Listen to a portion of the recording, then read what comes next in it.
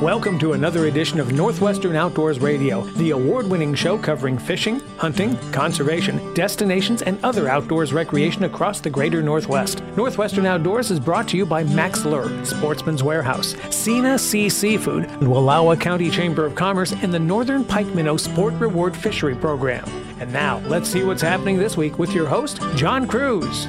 Welcome to the show. My thanks to everyone who participated in our annual Christmas gift giveaway show last weekend. That was a ton of fun, and it was wonderful to see such a great response again this year. I wish I had enough gifts to give away to each and every one of you who entered, but only Santa Claus himself has that ability, I'm afraid. So all I can say is I hope you'll try again next December, because we plan on doing this again. Now, if you are looking for a Christmas gift and you didn't win one, I hope you paid attention to our segment with Rich Wheeler with Sina Sea Seafoods, because wild-caught Alaskan seafood delivered right to your door, talk about a great gift. You could order smoked salmon to include Copper River sockeye salmon or king salmon or coho salmon. You can order halibut, you can order salmon from the sea, you can order sable fish. There's all sorts of things there to include food bundles that would be the perfect holiday gift. So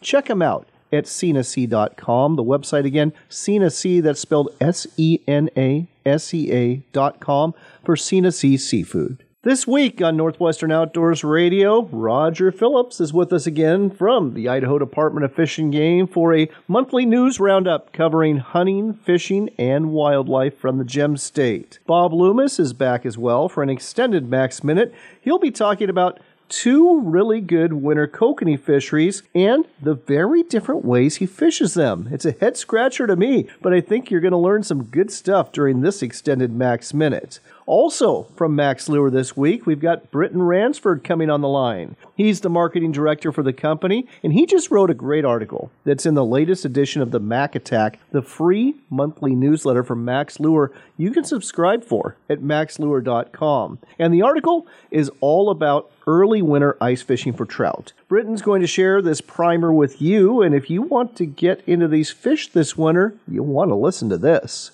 Sticking with trout and kokanee, we'll also chat with John Conrath. He's a fisheries biologist with Wyoming Game and Fish, and he's sounding the alarm about some troubles they are seeing at Flaming Gorge Reservoir. Now, this place is a must-fish destination for a lot of anglers who are after quality rainbow trout, huge Mackinaw, and trophy kokanee. We'll find out what has John concerned about the state of these fisheries and what his agency, along with the Utah Department of Wildlife Resources, is doing to correct this disturbing trend that you're going to hear about during the show today. In addition to this, we've got your Sportsman's Warehouse Trivia Question of the Week, where you get the chance to win that $25 gift card from America's Premier Outfitter, which could come in really handy this holiday season. Before we get into all of this, though, let's see what David Sparks has for us this week on Sportsman Spotlight, brought to you by the Ag Information Network of the West.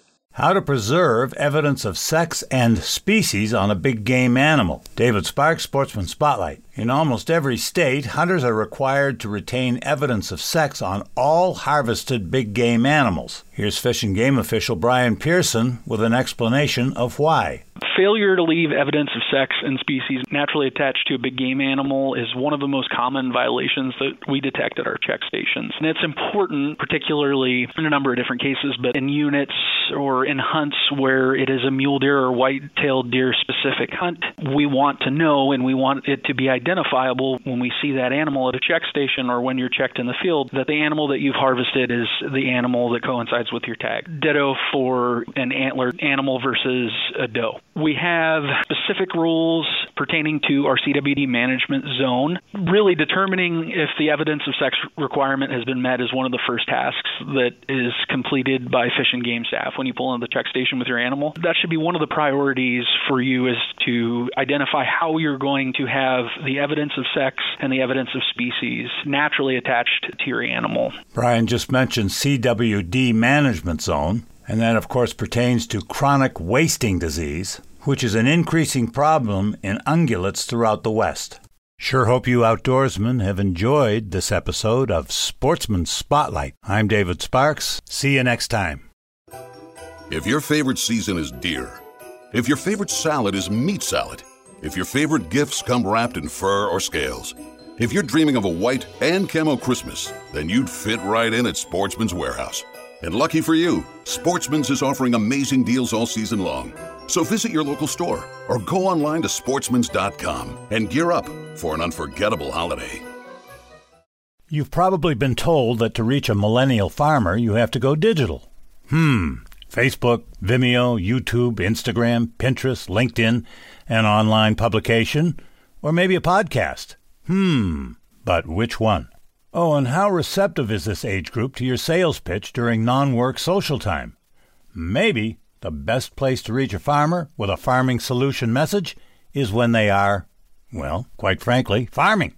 You know, it's easy for us to find them during the day, as most farmers are behind the wheel of a pickup truck or farm equipment with the radio on, listening to this station for the Ag Information Network of the West News. If you'd like to deliver information about your terrific product or service, give us a call and we'll connect you directly with our community of loyal farmer listeners. Reach real farmers right here, right now, as they listen to what is important to their farm operation. They trust us, they'll trust you.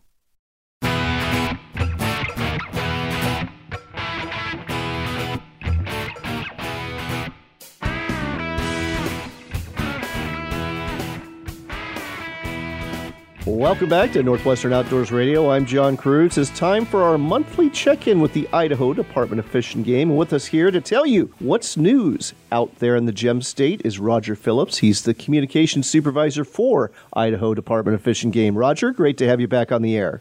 Always a pleasure to be here, John. Well, I guess we'll start off with the big news. Director Ed Schriever is retiring after 39 years with your agency. Yeah, it's pretty exciting because, first, we're very happy for Director Schriever, and also, I think it's pretty unique in this day and age. He has spent his entire 39-year career at Idaho Fish and Game. He started as a fish technician, actually part-time, and then shortly after graduating from college, he started at a hatchery and worked through the ranks. And, that's a pretty cool thing in this day and age where people tend to be pretty mobile. And, we're sorry to see him go, but, well-deserved. It's funny you say that. It is really rare to see somebody just work their way through the ranks to the top. I know the Wyoming Game and Fish Director has that same background, but few others that I'm aware of. Has a replacement been named yet for Director Schriever? No, the director is the sole employee of the commission, and they will go to work here shortly. Director Schriever is going to be here until February, so they have a little bit of time, but yeah, they'll start that process here shortly. Well, here's wishing him a very happy retirement. He's done a great job with your agency. Let's turn our attention to December trout and maybe steelhead, too. You continue to have a robust stocking program that goes right through the winter, don't you? Yeah, we do. And we've got, we're kind of blessed here in the Treasure Valley where things usually don't ice up, at least for long periods of time. And so as long as people want to fish, we're going to keep stocking trout so that they can keep doing that. And they do. And it's pretty cool to be driving through town and here's some pond and there's somebody out there fishing. And then our steelhead, that's a long-term program. And, we bring those fish in from Hell's Canyon Fish Trap, and, people just love it. I've been in the valley for about 20 years, and every year people get excited, and we start getting phone calls in about early mid-October saying, when are you guys going to stock steelhead in the Boise? When are you going to stock steelhead in the Boise? So it's something that, we've kind of developed a following of it, and I've been down to some of the stocking locations and seen the same faces year after year. So it's just kind of a fun one, and it's a real opportunity for people to catch those steelhead right here in town. I think it's fantastic that you can actually catch a steelhead in downtown Boise. That is wonderful. Let's head up towards Cascade Lake. It has that trophy perch fishery under the ice, and I understand the ice fishing might be starting a little early this year. Well, it's an interesting situation because when you think of Lake Cascade, to give you a little background, the ice and the snow there are kind of like a layer cake. And we had some good cold weather. That lake was frozen at about 4 inches, which is just kind of that minimum for a single person out there. We like to see more, and now this snow is hit. We have a big snowstorm up there, so we're going to have a bunch of snow on top of that ice, and we'll just have to see what the temperatures do. We're off to a promising start, but I wouldn't say run out there just yet. Keep an eye on it, and we'll try to keep folks posted on what that ice is doing. You may not know the answer to this question, but I'll ask it anyway. That trophy perch fishery, I mean, are people still pulling 2-3 pound perch out of there every winter? Oh, yeah, they are. It's become kind of a national draw for the people who are really into perch fishing. And one of our own biologists called it the world's most technical perch fishery. And I think, you and I think of perch fishing as, you find the school, you drop your worm and, catch a bucket full or a handful or whatever and get on with life. You don't have to think too hard about it. But, man, there are guys out there who just go look for those big perch, and they do still find them, but it's work. It's not something, sure, people catch them randomly too, but it's a very interesting fishery, and it's one that has really become quite famous for both the size of those perch and also how challenging it can be. Let's turn our attention to something different, waterfowl. Last week, 2 instances occurred. In Wyoming at Ocean Lake, there was a die-off of waterfowl. There was also a die-off of light geese. We're talking about blue, Ross, and snow geese near Parma and the Deer Flat National Wildlife Refuge in the Treasure Valley. What happened there, and how many geese were found dead? Well, we're still watching this situation, and we don't have a hard number, but we know that we had, at least about 350 of those light geese, and there's a little more circumstances surrounding it. We know that avian cholera is out there. It's not uncommon, and we had about 50,000 light geese, snow geese basically, come in the fall, which is fairly unusual, and we know that those flocks have been kind of carrying that disease back and forth. So I think it was a combination of just having that many birds in the valley at the same time, and of course that is a little bit contagious, so might have got into something else. We're not seeing a major die-off. We kind of think when that flock left, or that series of flocks left, they mostly took it with them. But that's something we're going to be watching here pretty closely. We don't think that there's any kind of a population effect. And like I say, we tend to see some bird disease almost every year, but some of them get bigger and some of them just kind of stay low. So we're hoping this one stays low. Do hunters who harvest these geese need to worry about either transferring it or catching it themselves? I think it's pretty remote, but certainly, use that common sense. If you see something that's sick or, sometimes we see injured birds out there, we swat them, put them in our bag limit. If something doesn't look right, just stay away from that one and try to keep your dogs away from that one too. That sounds like very good advice. All right, more bad news here. Understand a wasted elk was found near McKay, and for our listeners who don't know, that's between Chalice and Arco in eastern Idaho. Tell us about this case. Well, we see these things pop up, and we've had several this year, and the key to this thing is first, take care of these animals if you shoot them. It's the law, and it's the right thing to do. Process that meat, enjoy that meat. And if you don't, we hope that somebody is going to let us know who is responsible for that, because it's usually the citizens, hear something, see something, and that's how we usually make cases on these. And we would like to basically, let's just be blunt. Let's punish these people because they took something from the rest of us and they wasted it, and that's just, unacceptable behavior. You actually have a citizens poaching tip line, don't you? Tell our listeners about that program.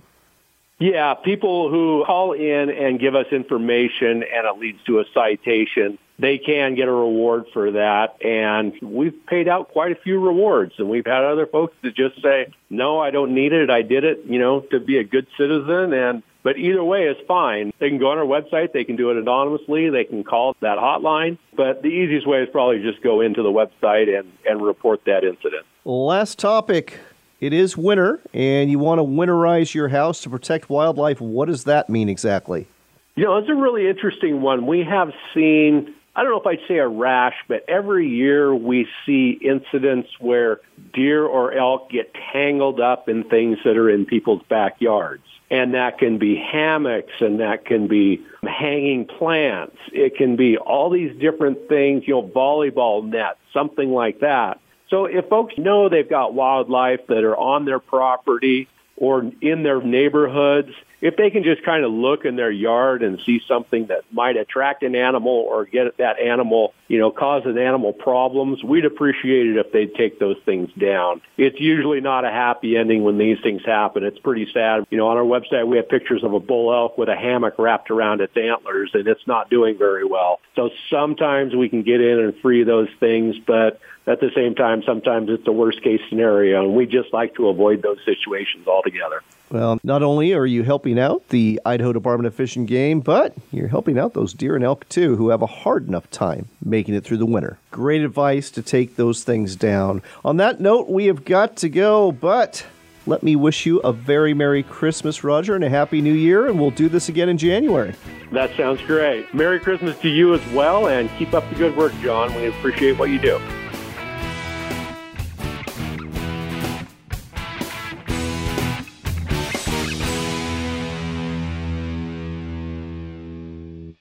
From a bull elk ripping a bugle across the valley to wing beats on a duck marsh, public lands and waters are integral to our outdoor heritage. Become a member of Backcountry Hunters and Anglers and stand up for our public lands and waters. Visit backcountryhunters.org today. If your favorite season is deer, if your favorite salad is meat salad, if your favorite gifts come wrapped in fur or scales, if you're dreaming of a white and camo Christmas, then you'd fit right in at Sportsman's Warehouse. And lucky for you, Sportsman's is offering amazing deals all season long. So visit your local store or go online to sportsmans.com and gear up for an unforgettable holiday.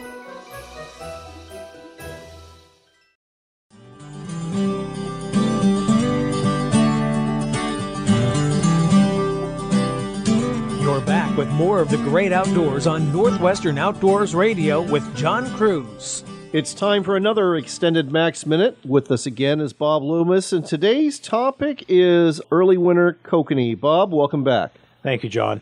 Question for you here. You don't hear about too many lakes where folks go fishing for kokanee during the winter months, with a couple exceptions. What would those be? Well, it is very different, but yes, during the wintertime, there's not many lakes that actually fish and fish well. But we do have a couple up here in north central Washington. Lake Chelan is one, and Lake Roosevelt. Roosevelt and Chelan fish pretty good during the wintertime. So it's a matter of finding fish, and like on Chelan, predominantly you're fishing much deeper than usual. I've fished them all the way down to... The deepest fish I've caught is 247 feet. Wow. But it's one of those things that, for some reason, most lakes that have kokanee fisheries just don't fish very well during the winter. Let's talk about Roosevelt. I know they're usually in the lower part of the lake, near Keller, or maybe over by Seven Bays. But how deep are they there? Well, it's the same thing. Those fish will go during the summertime when it gets hot. Those fish end up going very, very deep. And they gradually... during the wintertime start coming up towards the surface. That's where all your food is to begin with for kokanee, and they're going to be up on the surface during those cold months, January, February timeframe. So hold on here. So Lake Chelan, you're fishing deep in the winter for kokanee. Yep. Lake Roosevelt, you're fishing shallow. Right. Why is fishing so confusing? Well, you're talking, every lake has a different thermocline in it where you get that transition or where there will be food. And obviously in the wintertime, those fish, the thermocline in the Columbia River or on Lake Roosevelt, there isn't one to speak of. So the fish are getting all of their food up on the surface. Well, there you go. Two great winter fisheries for kokanee and two very different depths to look for them at. Find out more about kokanee products. Max Lure has a whole bunch of them at their website, maxlure.com, or look for them in a sporting goods store near you. Looking for that extra something that will get more salmon or trout into your boat? Then check out the Double D Dodger from Max Lure. The Double D does double duty and helps you catch more fish. The Double D's flash attracts lunkers, and the Dodger's patented stop-start action works wonders to get those fish biting. The Double D does even more by acting as a side planer to get your bait away from the boat where the fish are more likely to be and more apt to strike. The Double D Dodger. It's the Dodger you've got to have from Max Lure. Enjoy a meal of wild Alaskan seafood delivered right to your door. Sina Sea offers premium quality wild Alaskan fish and shellfish to include Copper River king and silver salmon, halibut, black cod, king crab, and of course, Copper River sockeye salmon. Order it blast frozen or smoked and experience a slice of Alaska for a special meal you won't forget. Buy your seafood now at sinasea.com. That's SENASEA, sinasea.com.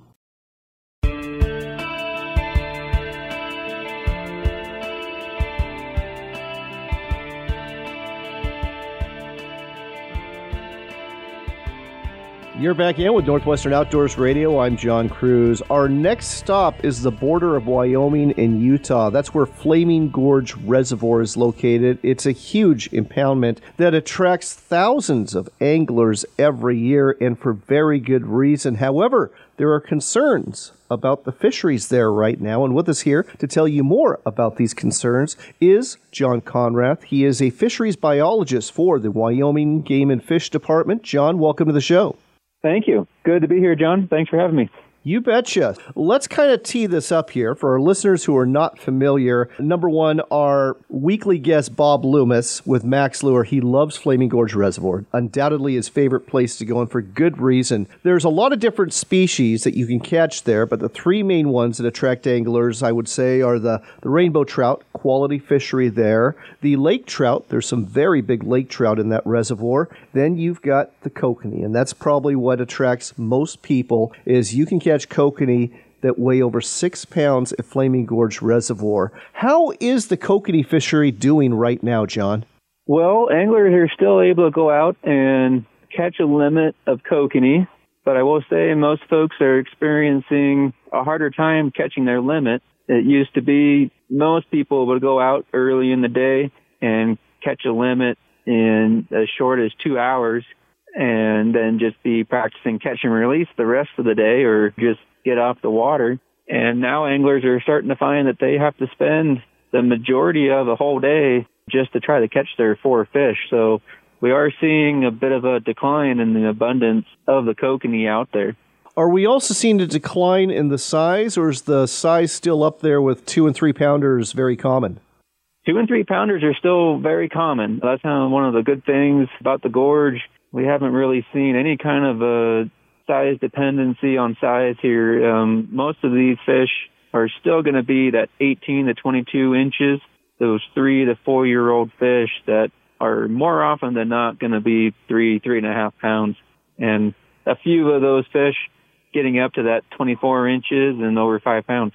Let's talk about one of the reasons why the kokanee are declining. You do surveys all the time at the lake, along with other biologists, and I understand these surveys are showing an abundance of smaller-sized lake trout below 25 inches. They're called pups by many. Why is this troubling that you're finding more of these smaller lake trout in the reservoir? Well, we're learning more about this every year. What we've seen that's concerning is the slow upward trend in the abundance of these. We kind of call them small lake trout. Some of the public tends to call them pups. Yeah, they're the fish that are 18 to 22 inches that are probably making up the majority or 80% or so of the catch for lake trout. When people go out and fish for lake trout, 80% of the time they're going to catch one that's 18 to 22 inches long. And what we've been looking at is their diet. And the last couple of years, we've completed a couple of projects focused on their diet to try to learn what they're eating throughout the year and how much of those prey items they're consuming to grow the amount that they are each year. And we're hoping with all of this, we're going to be able to say these 18 to 22 inch lake trout are consuming X number of kokanee, X number of rainbows for the year. And this will just help us figure out, is it the 18 to 22 inch lake trout that are consuming the most sport fish out there or not? And what we're learning from other water bodies around the Northwest is it's oftentimes these smaller lake trout that are having the greatest impact because of how many of them there are.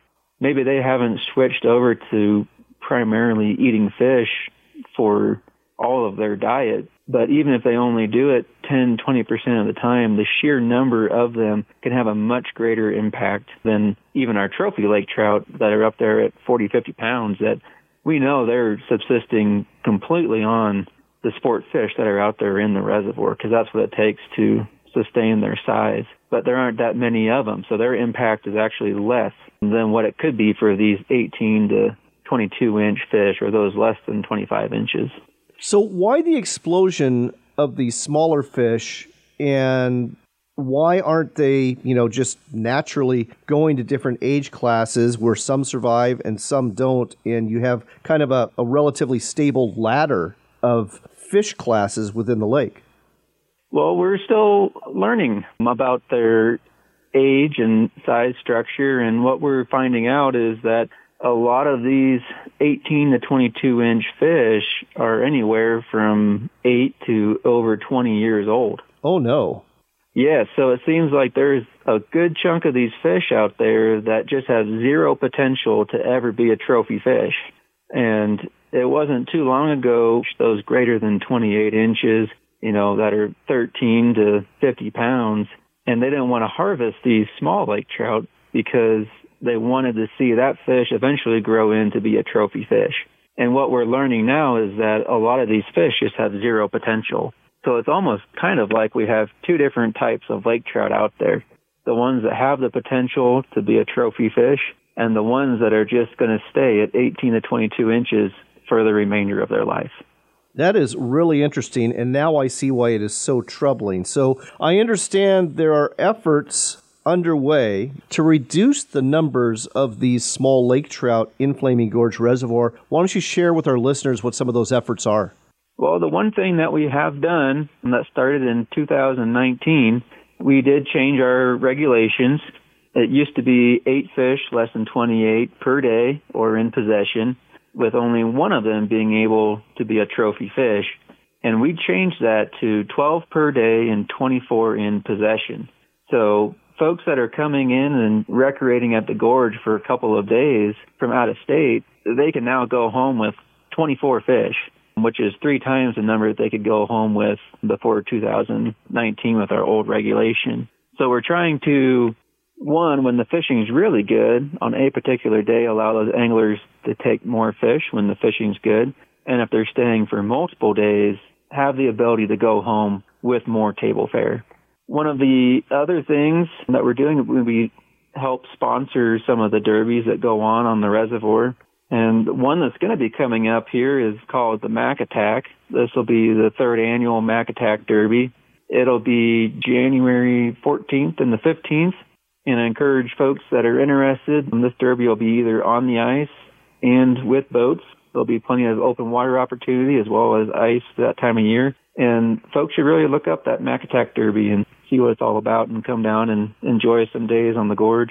If you're wondering how to sign up for that derby, just go to buckboardmarina.net. That's the website, buckboardmarina.net, and go to the Mac Attack tab, and you'll be able to register online there. You can also get information through them and actually register in person on January 13th as well. Sorry to cut you off there, John. Why don't you go in the final way you're addressing the situation?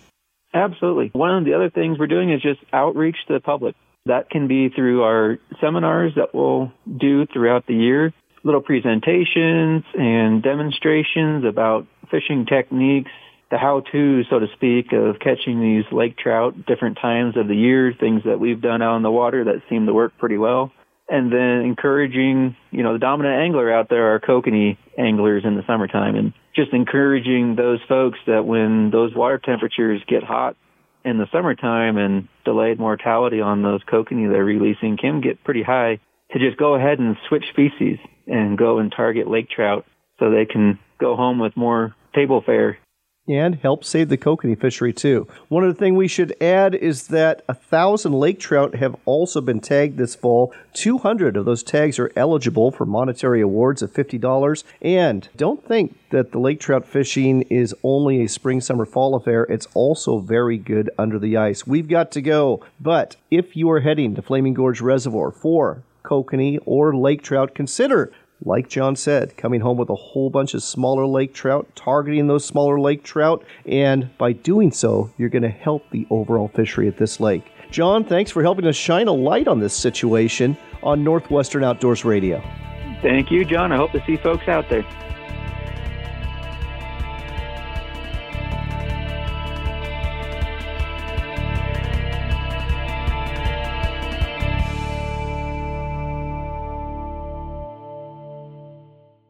From a bull elk ripping a bugle across a valley to wing beats on a duck marsh, public lands and waters are integral to our outdoor heritage. Become a member of Backcountry Hunters and Anglers and stand up for our public lands and waters. Visit backcountryhunters.org today. Hey guys, stop.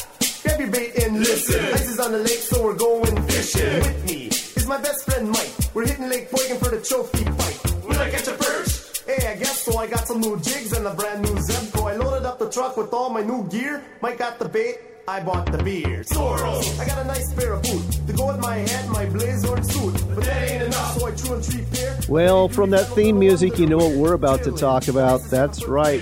Fishing the hard water, fishing the ice. And with us here to talk about it is Britton Ransford. He is the marketing director for Max Lure. And he just wrote a great article in the Mac Attack, the free online digital magazine you can get from Max Lure at maxlure.com, all about early season ice fishing. Britton, welcome aboard. Hey, thanks for having me on today, John. Well, I'm sorry you're under the weather, but I guess if we're going to talk ice fishing, that's kind of appropriate. It kind of goes with the territory, doesn't it? Unfortunately so. Well, here's hoping you feel better soon. Thanks for making the time despite the fact that you don't. I know you enjoy ice fishing. You live in central Washington, but you fished in other places besides Washington State. What are a few of your favorite destinations in the greater Northwest to go ice fishing for trout? Yeah, I'm still relatively new at ice fishing. We kind of started getting into it about 4 or 5 years ago, and so it's been something that we've made it a point to get out on the ice at least once or twice a year since we kind of started getting into it. So we've been down to Cascade Lake down in the Boise area. We've fished out of Republic up at Lake Curlew, and then growing up, I fished up at Fish Lake in the Lake Wenatchee area for perch, and it's just all of those places. It's not as rich in the type of species you can catch as you'd go find back in the Midwest or so, but it's a sport that's growing in this area, and we have a lot of really good options. Oh, yeah. And, in eastern Washington, places like 4th of July Lake, Hog Canyon, Roses Lake, all great destinations. Mm-hmm. And you've got the Thompson Lakes and other lakes in Montana and the northwest part of the state that are wonderful for ice fishing. I mean, there's lots of options as the ice starts freezing up. And, of course, you want to make sure you're careful. Want to make sure it's at least 4 inches thick before you get out there on that ice. And if you're going to take a vehicle or snowmobile, it better be a lot thicker than that. But let's talk about using the correct gear when ice fishing for trout. What do you like to use? Predominantly, I'm using a lot of the Max Lure stuff. We have a lot of very versatile products that work, whether you're open water fishing or you're fishing on the hard water. One of the things that we've had a tremendous amount of success with, because it's so versatile, is the Sonic Bait Fish. It's available in several different colors, and the really cool part about the Sonic Bait Fish is you can fish it so many different ways. The way we typically fish for it through the ice is attaching it off at the top of the Sonic Bait Fish. So you have more of a horizontal presentation while you're vertically jigging. And what that does is it gives it a whole bunch of vibration and movement. And especially when you're fishing for trout or, trying to attract a school of perch, getting that type of reactionary, a lot of displacement in the water, it's going to really bring those fish in and get them to bite. Let's talk about a little bit more of the Sonic Bait Fish here. It's one of my favorite lures for a lot of different applications. Now, when we talk about ice fishing, though, and folks, this is a jigging spoon. It's a jigging spoon that we're talking about here. What size are you using for trout? For trout, we're going to go all the way up to a 1/6 ounce. It really depends. So I'm of the thought process that if this fish isn't being aggressive and actually attacking, especially if you're using Vexilar and underwater electronics to kind of see these fish down there. If there's fish down there, they're not hitting, I'm going to go smaller and smaller. I'm going to get as small as I can to get down to the depth I need to be at, because it's just going to entice those fish to bite a little bit more. So you can get away with using a 16th ounce, but I'd probably stick around the 1/10 to 1/6 ounce, somewhere in there. Here's a question for you. Most of us who own trout rods are around 5.5 to 6.5 feet long. but you recommend going to one of those little ice fishing rods that are only like 30 to 36 inches long. Why do you do that? Yeah, you're going to have a lot more... It's going to be a lot easier to fish with a true ice fishing rod than it is with your typical 5 to 6 foot trout rod, just because you're going to be able to get up on top of that hole. You're going to be able to get your jigging cadence a lot more consistent, and it's going to be a lot more fun fighting that fish in on super light 30 to 36 inch rod. You can find them basically anywhere, and they're very affordable, but just being able to be on top of that hole and then be able to get your rod down in the hole so you're not spooking that fish off when it's, hitting the side of the ice hole, that type of stuff. So it's just a lot easier to maneuver, handle the fish while you're ice fishing. And let's talk about the line you like to use. Do you prefer mono, braid, or fluorocarbon, and what size test? Well, since I'm not in the office today and I'm not standing next to Bobby, I will say I don't prefer to use braid like Bobby would, but I typically use about 4-pound fluorocarbon. They also make specific ice fishing line, but you can get away with 4-pound fluorocarbon, and it's just a personal preference. I think you can kind of get away with monofilament braid, whatever you wanted, but somewhere in that 4-pound range. All right. And Bobby, of course, is Bob Loomis, our friend who's with us almost every week on Max Lure, who also loves using the Sonic bait fish. Okay, so now we know how to rig up for jigging for trout. And, of course, you're going to want to have your ice fishing staples that you include in the article, like the ice auger, a bucket, a rope, an ice scoop, and, of course, lots of warm clothing and a sled to tow it all with you. Now, here's the next question. You address this in the article. When I go out to an ice-covered lake, I'm kind of lost as to where to go to find the fish because, you just have this white sheet of ice and snow. Where do you start? Well, the experienced ice anglers, already scouted all this with their electronics on a boat prior to the ice over. The cool thing about ice fishing is it's such a family event, and it's something you can just decide to go do at a lot of these lakes. The easiest way would just go find where everyone else is fishing, but sometimes there's not many people out there. So I like to start shallow. It does help to have some type of prior knowledge of the lake floor. So is it flat and muddy? Is there a weed line? If there's a weed line, that's where we want to go fish. We want to start shallow, start in about 4 to 8 feet of water, and work our way out, drilling holes, pre-drilling holes in like a Z pattern. Right. This allows us to cover more ice. And we want to work shallow and work out deeper. We'll start fishing shallow, and then if there's no fish there, we keep working our way out deeper because the fish aren't going to go more shallow. So we do prefer to stay more shallow because the perch are actually going to go out deeper as the lake turns over. And the trout, they love colder, highly oxygenated water. They're going to come into the shallow water. And so we do like to start shallow.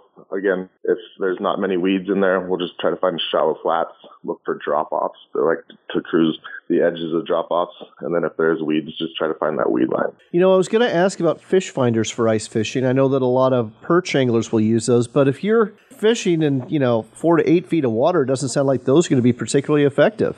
It really truly depends on if you are fishing in that super shallow water and you're fishing for trout. The Vexilars, fish finders, aren't going to be as necessary because those fish are going to be cruising. They're not going to be congregating there on the bottom. But as you do get out in the deeper water, you'll be able to use those Vexilars and be able to see fish from further distances and then be able to, adjust your cadence to kind of bring those fish in. One other thing we should talk about, when it comes to jigging up these trout, do you put any bait on your jigs? Always. A lot of times while you're perch fishing, you can actually get into some trout as well. So we usually just pop the eyes off the perch. But if you're just going out strictly for trout in general, just use maggots, pink maggots, the Berkeley maggots, or a little piece of nightcrawler. Any type of bait is going to give you probably a better chance of catching those fish. And when it comes to jigging for trout under the ice, are we talking about a real subtle jigging presentation, just a few inches up and down, or are we talking more of a sharp presentation to get the most flutter you can? Again, we're going to have to play the fish in this instance where, there's days where you can go out there and the fish just aren't reacting to anything. And so maybe you're just dead sticking right off the bottom. 2 cranks off the bottom, 10, 12 inches off the bottom. Whereas some days you're going to need a really aggressive constant. And it's important in the cadence to make sure that that's always in rhythm so you're not just being completely erratic. We're in the business of catching fish, so we don't want to make it harder on ourselves. So the more we can be predictable, but also enticable is important. So I would just play with it, maybe start out with a more stiff, aggressive cadence, then get a little bit slower, and then even try dead sticking. But once you get into one or two of them, you'll kind of understand what you were doing consistently to get into those fish. All right, a great primer on winter trout fishing from Britton Ransford. If you want to read his article, it's a good one. Just go to maxlure.com, sign up for the free Mac Attack newsletter. Comes out every month, doesn't cost a thing. They'll just send it to your email, and you'll be in the know on how to catch fish under the ice from Britton's article, and a whole lot more as well when it comes to catching fish too all year long. Britton, hope you feel better soon, and thanks for sharing this with us today on Northwestern Outdoors Radio. I appreciate you having me, John. Okay, let's leave this segment the way we came into it, with a little music from that parody group, Shad Rap. Mike got the bait, I bought the beer. Soros, I got a nice pair of boots to go with my hat, my blazer and suit. But that ain't enough, so I drew in 3 pair of heavy-duty flannel thermal underwear. Drilling, the ice is half a foot thick. My gas-powered ice auger ought to do the trick. If I want to eat crap, I gotta catch dinner. Drop my line in the hole with the minnow and the spinner. Ice fish, baby.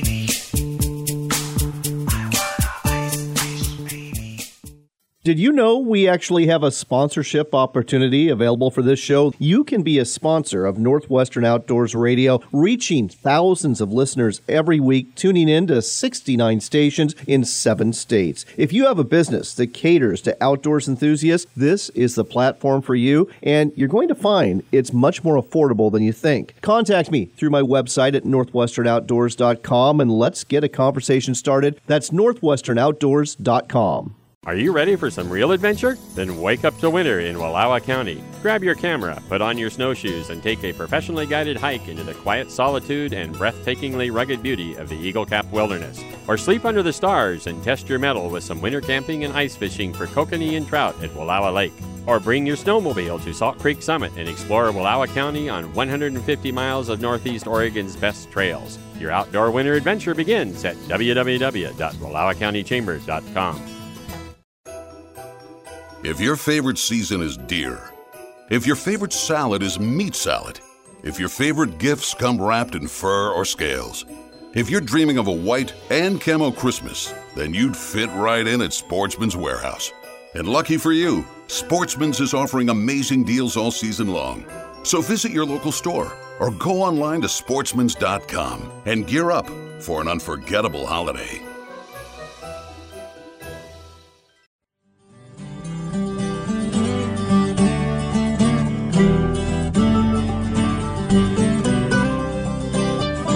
We've got time for one more shot of Northwestern Outdoors Radio with John Cruz. I've got to ask, how is your Christmas shopping going? If you're like most folks, you've probably still got a few gifts left to get. And I bet you some of those gifts, if you're listening to this show, are for outdoors enthusiasts in your life. Well, you know the place to go to take care of them. That would be your local Sportsman's Warehouse store. There's 125 plus locations around the United States, and a good portion of those are located right here in the greater Northwest. So head on down to a store near you and look for something that you think will strike their fancy. There's all sorts of apparel available, and you can never go wrong with a pair of wool socks. I know that's always a winner, not to mention shirts or sweaters or hoodies or parkas. And if they're anglers, plenty of fishing gear available. If they're hunters, ammunition's always a good gift. And maybe they enjoy watching wildlife. Well, check out the Optics Bar. They've got all sorts of good stuff there. Whatever you are looking for the outdoors enthusiasts in your life, you're going to find it at Sportsman's Warehouse. You can also shop online anytime at sportsmans.com. And now it is time for your Sportsman's Warehouse Trivia Question of the Week. And we're going to stick with that theme of ice fishing. So here is an ice fishing question for you.